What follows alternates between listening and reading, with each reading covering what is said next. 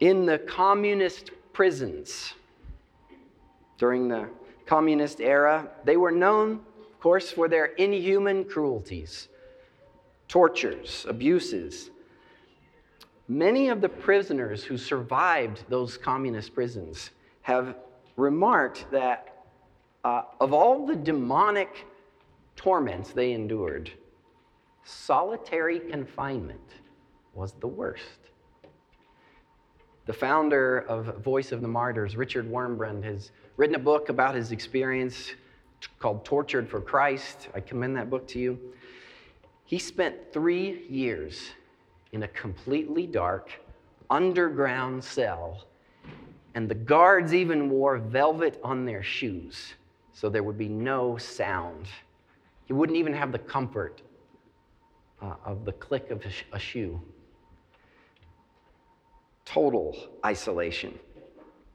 We know that to be a torment, isolation, and yet our society, we find ourselves moving bit by bit, more and more towards isolation in all sorts of areas. The upheavals of the last 2 years, that they've only accelerated what was already in motion. Trends of the affluent and technological West. Communication technologies drive us into ourselves. Self-checkouts cut us off from even casual encounters. Online ordering means we don't even shop. And so our circles of interaction have steadily been drawing tighter and tighter, narrower and narrower.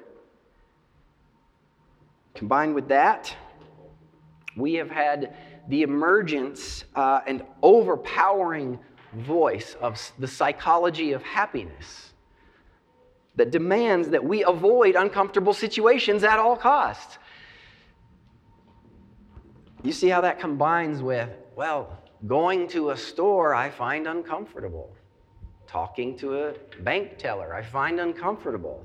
So we invent movements of life to aid that psychology of happiness. And again, our circle grows smaller and smaller as we avoid difficult people, unpleasant people, forgetting that we are quite unpleasant ourselves. Well, the quest to eliminate discomfort means eliminating contact, and the promise betrays us to isolation. The promise of comfort. Japan is a little further down the road than us, being very technologically advanced. And they have a phenomenon called kotokushi. It means lonely death. Every year, I did say year, around 30,000 people die in their apartments alone and remain undiscovered for weeks. That's kotokushi. In London, it's not just Japan. In London, there was a well-publicized case of this. A lady named Joyce Vincent. She's well-educated, attractive. She had been at some point really social. She was well-employed, and she died in her apartment of an unknown cause while watching television. And she was discovered 3 years later. The TV still flickering. We need some good news. We are desperately in need of good news. Our neighbors, our cousins, perhaps our siblings need good news if this is our trajectory as a people, because this is not how it's supposed to be. We are not supposed to be completely alone. Our Maker had different intentions for us. And the good news is what the Lord Jesus speaks to us today from John chapter 14. Beginning in verse 15 and following, He does not abandon us to isolation. He will not do it. Last week, our brother Timothy walked us through this moment, the preceding moment of Jesus telling His students, His friends, that He would be departing. He would be leaving them. Imminently leaving them. And then they eagerly protested, "No, no, no, we will follow you through death and fire. We will follow you wherever you go." He had to break it to them. Even if they wanted to, no matter how much they wanted to, they couldn't follow now. You cannot follow me now. Even more grieving, though, was this statement in this sense that despite their declaration, despite what they said that they would follow him through anything, they just didn't have it in them. They were not able to do that. They were, in fact, betrayers. They were deniers. They would cut and run. And their hearts were troubled by that when he said it. It's revealing. Are we, really? We won't stick with you? The shepherd would be struck, and the sheep will be scattered. And he had gathered them, but they still had the bent of rebels. They still had that tendency to wander into the dark of isolation. And that was a fact, and Jesus does not mince words. That is his custom. If you're sick, and he will tell you so. But he encouraged them with the gospel, with the good news. Though they have the sickness unto death, and they do have it, though they will scatter, they know the way back. He tells them, you know the way. I am the way. He's the truth. He's the life. Though you wander, though you're stuck, though you're scattered, you know the way back. And he promises he is going to secure their place in everlasting life. And now he goes further with the good news. That was last week. He goes further with it. Sitting with them there, remember the setting. This is the dim light of the upper room. They've eaten the Passover feast. Evening has come. Darkness had settled. There are probably a few lamps in the room, oil lamps burning. It's dimly lit. He goes on to say that even though he's going away, they are very soon going to experience something they never imagined. He's going to give them a gift. Verse 15, if you love me, you will keep my commandments, and I will ask the Father, and he will give you another helper to be with you forever, even the Spirit of truth, whom the world cannot receive because it neither sees him nor knows him. You know him, for he dwells with you and will be in you. I will not leave you as orphans. I will come to you. Good news. If you love me, you will keep my commandments. That word there, keep, doesn't mean, well, what I grew up thinking it meant. I used to think it meant keep the commandments. That means practice them. Let your behavior be strictly in accordance with the commandments. That's not what that verb is. Keep has many other meanings. Here it means hold fast. Practice isn't even part of the semantic range of the verb in this place.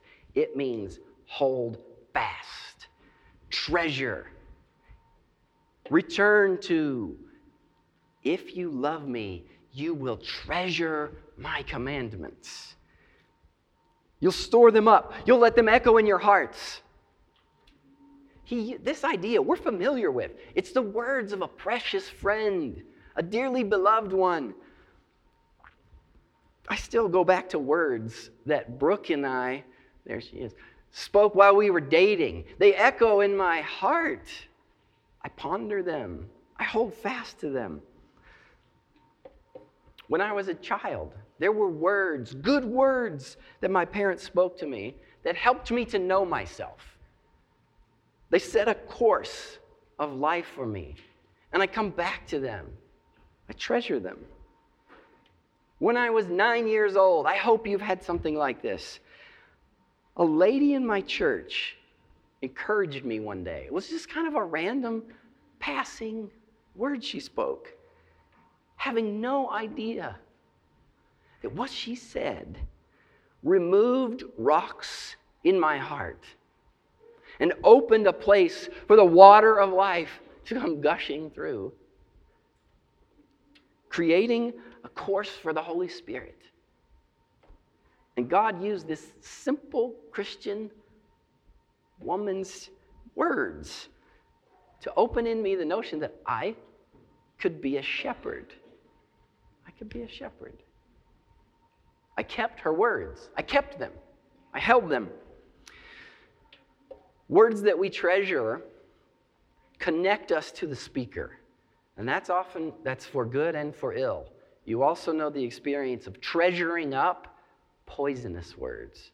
There are words that have been spoken to each one of us that have been poisoned. And for some reason, we treasured them. We held fast on them. Bad words. And sometimes we need to disown those words. Actively, aggressively, reject them. Because they have a power. They link us. Good words and bad words. So we know this is true for human speech when we say things to one another. How much more when the incarnate God speaks? God's words. Jesus says there's something more to holding fast his words. He told the disciples if they love him, they should hold fast to his words, and it's a linking conjunction, linking the ideas together. And I will ask the Father, and he will give you the Spirit of truth. He's with you even now, and he's going to be in you. So, hold fast to his words, and you will have his Spirit. Treasure his words, and you will have his Spirit. The words of Jesus are the words of God that carry the power of God. The power of God who, when he spoke, took chaos, and his words shaped the earth out of chaos. His words make. His words recreate. And so when his words are welcome, when they're treasured, his words are held, he is welcomed. He is treasured. This makes sense, right? His words having a home in us mean God has a home in us. So Jesus promises that desire and affection for his words is a welcome for his Spirit. So that when he sends his Spirit, he'll go and dwell where he's wanted. Where is their affection for his words? Where is their desire for his words? That's where he goes. That's where he is, in fact. He reiterates that. He's with you, but he'll be in you as well. What good news this is! So even though the shadow of their impending failure is hanging over them in that darkened upper room, and he's just told them, you are going to scatter. You are going to leave me. You're going to fail. He gives them the good news that they're not going to be in that darkness long. He's not going to leave them like orphans, alone, vulnerable, without inheritance, without hope. He's not going to leave them. And they'll know it. They'll know he's with them. They won't have to wonder, is this the Lord? They will know because he's in them and he's bringing the goodness and the power of the Father. He's bringing friendship. He's bringing comfort, help from God. Now, he's trying to help them understand this before it happens, that having God in them will change their hearts. Having him there will change them. It's going to do something in their affections. He comes back again to love. This is what his words do. Verse 20. In that day, you will know that I am in my Father, and you in me, and I in you. That's a fellowship relationship. In that day, you will know you're in the midst of the fellowship of God. Whoever has my commandments, he says it again, and keeps them, he it is who loves me. And he who loves me will be loved by my Father, and I will love him and manifest myself to him, or reveal myself to him. So there's going to be a new dynamic in your life, disciples. The Almighty God and his ruling Son, Jesus, are going to be presencing with you. They will settle upon you. They'll be home with you, bringing God's words, arousing an affection for his words. So having God produces affection for his words. Do you know? I know you know this. I know you've seen this. Nothing indicates the presence of God like an active love for what he has said. Warm emotions are nice to have. I love to have that sense of warmth and comfort and nearness. I love tender emotions. But a hunger, an intense commitment to know and understand and receive and obey God's words, that is a much sounder indication of love for God than warm feelings. Because warm feelings come and go with the weather, with caffeine intake. Have you had that experience where you're feeling really, really good about God? You're just feeling really good about life, and then you start to shake, and you realize, oh, it's because I was hammering coffee. My feelings, these religious feelings that I have, are connected to caffeine intake. That's distressing. Lots of people hang their sense of their relationship with God on those feelings. Nothing indicates the presence of God like an intense commitment to know and understand his words. What pleases him, what delights him. And to have a desire to receive them, even if they strike us as hard. It's important enough that he repeats the idea in different words. Because the other Judas asks, how will the disciples be seeing and recognizing you and knowing, but others won't? Verse 23, he reiterates, love. Love for Jesus. Having unbroken fellowship with God. That's inseparable from treasuring his priceless words.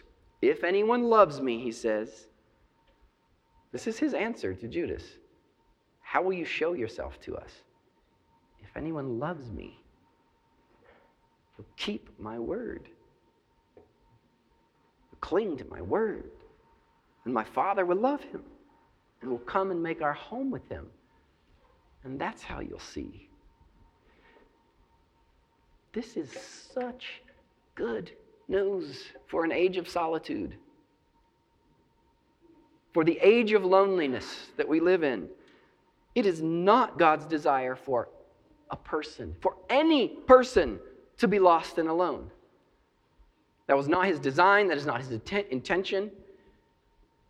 It does not give the Lord pleasure that anyone should perish, which is to be completely alone.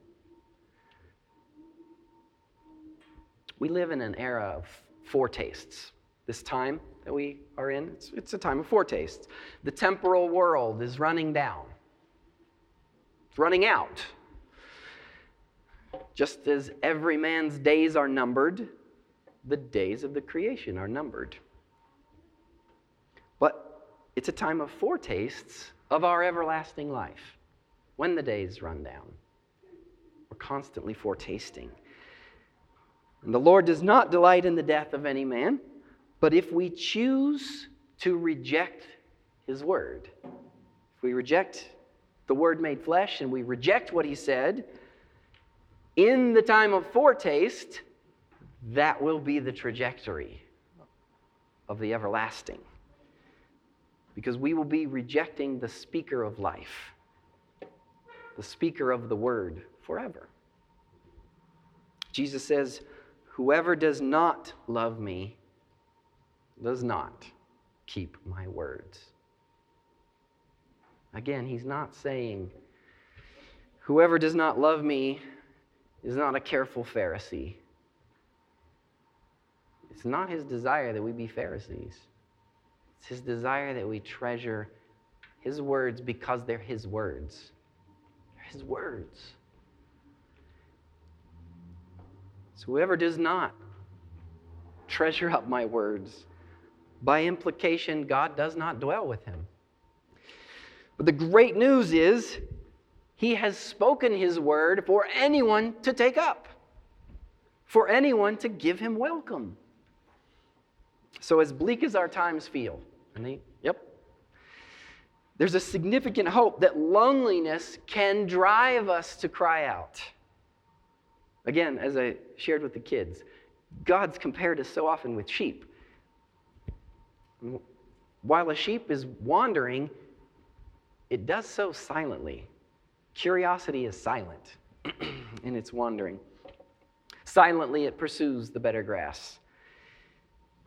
It's not until it's stuck, it's trapped, injured, till it finds itself alone, that the sheep begins to bleat, cry out. That was the case for me as a young man. This is my testimony. It was loneliness of a kind that I had not known before. That is what softened my heart to the Lord. I'd gone my own way. But his words were there. His words had been sown into me. So that when I cried out, to my great surprise, I found he's there. He is right there. Thou hast not left me, though I oft left thee. And countless people have found this, right? As that God has been pursuing them. Perhaps this is you. God has been pursuing you as you wandered. And it was in desperation that the discovery is made. He's with me. And that he leads us into peace. Because that's what he aims to bring us. That's what he's offering.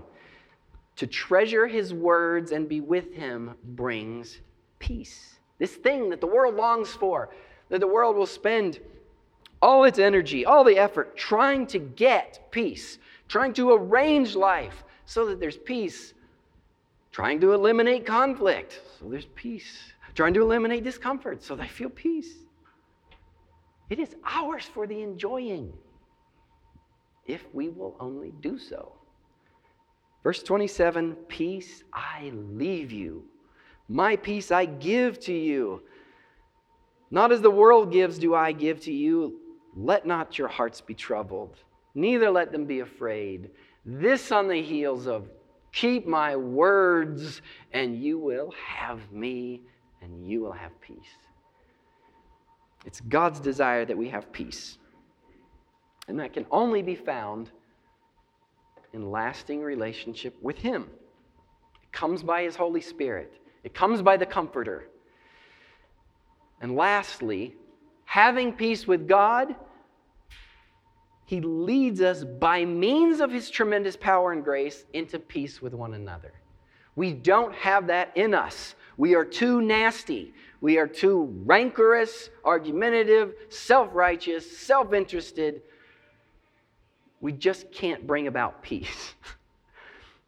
But having his power and his grace, he enables that peace with one another.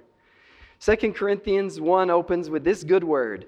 Blessed be the God and Father of our Lord Jesus Christ, the Father of mercies and the God of all comfort, who comforts us in all our affliction, so that we may be able to comfort those who are in any affliction with the comfort, the same comfort with which we ourselves are comforted by God. For as we share abundantly in Christ's sufferings, so through Christ we share abundantly in comfort too. If you are comforted, if you have received the comfort of the Spirit, You have that to offer. Would you like to be a comforter? Would you like to be an instrument of peace?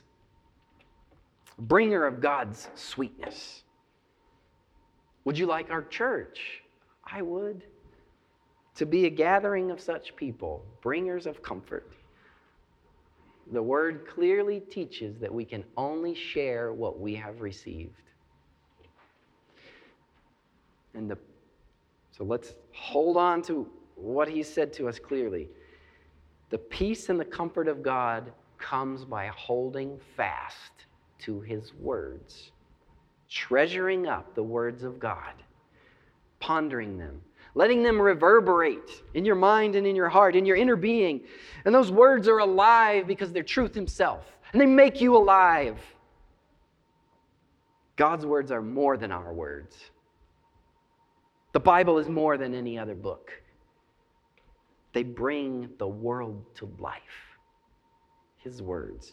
They bring the little world that is you to life. So with Christ in you, you are never alone. Being in fellowship with God, you have the grace and the power to reach out to isolated people. We've been given a commission. We're ministers of peace.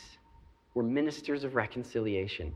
To this we have been called, to receive the comfort of God, to receive the peace of God, and to share that. Bought by the blood of Jesus.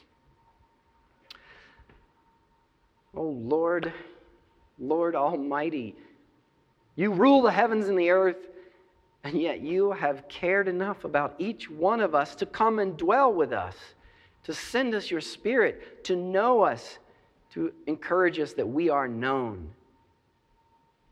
And I pray that great truth would settle in us, that you know us, and it's your delight to speak to us. In Jesus' name.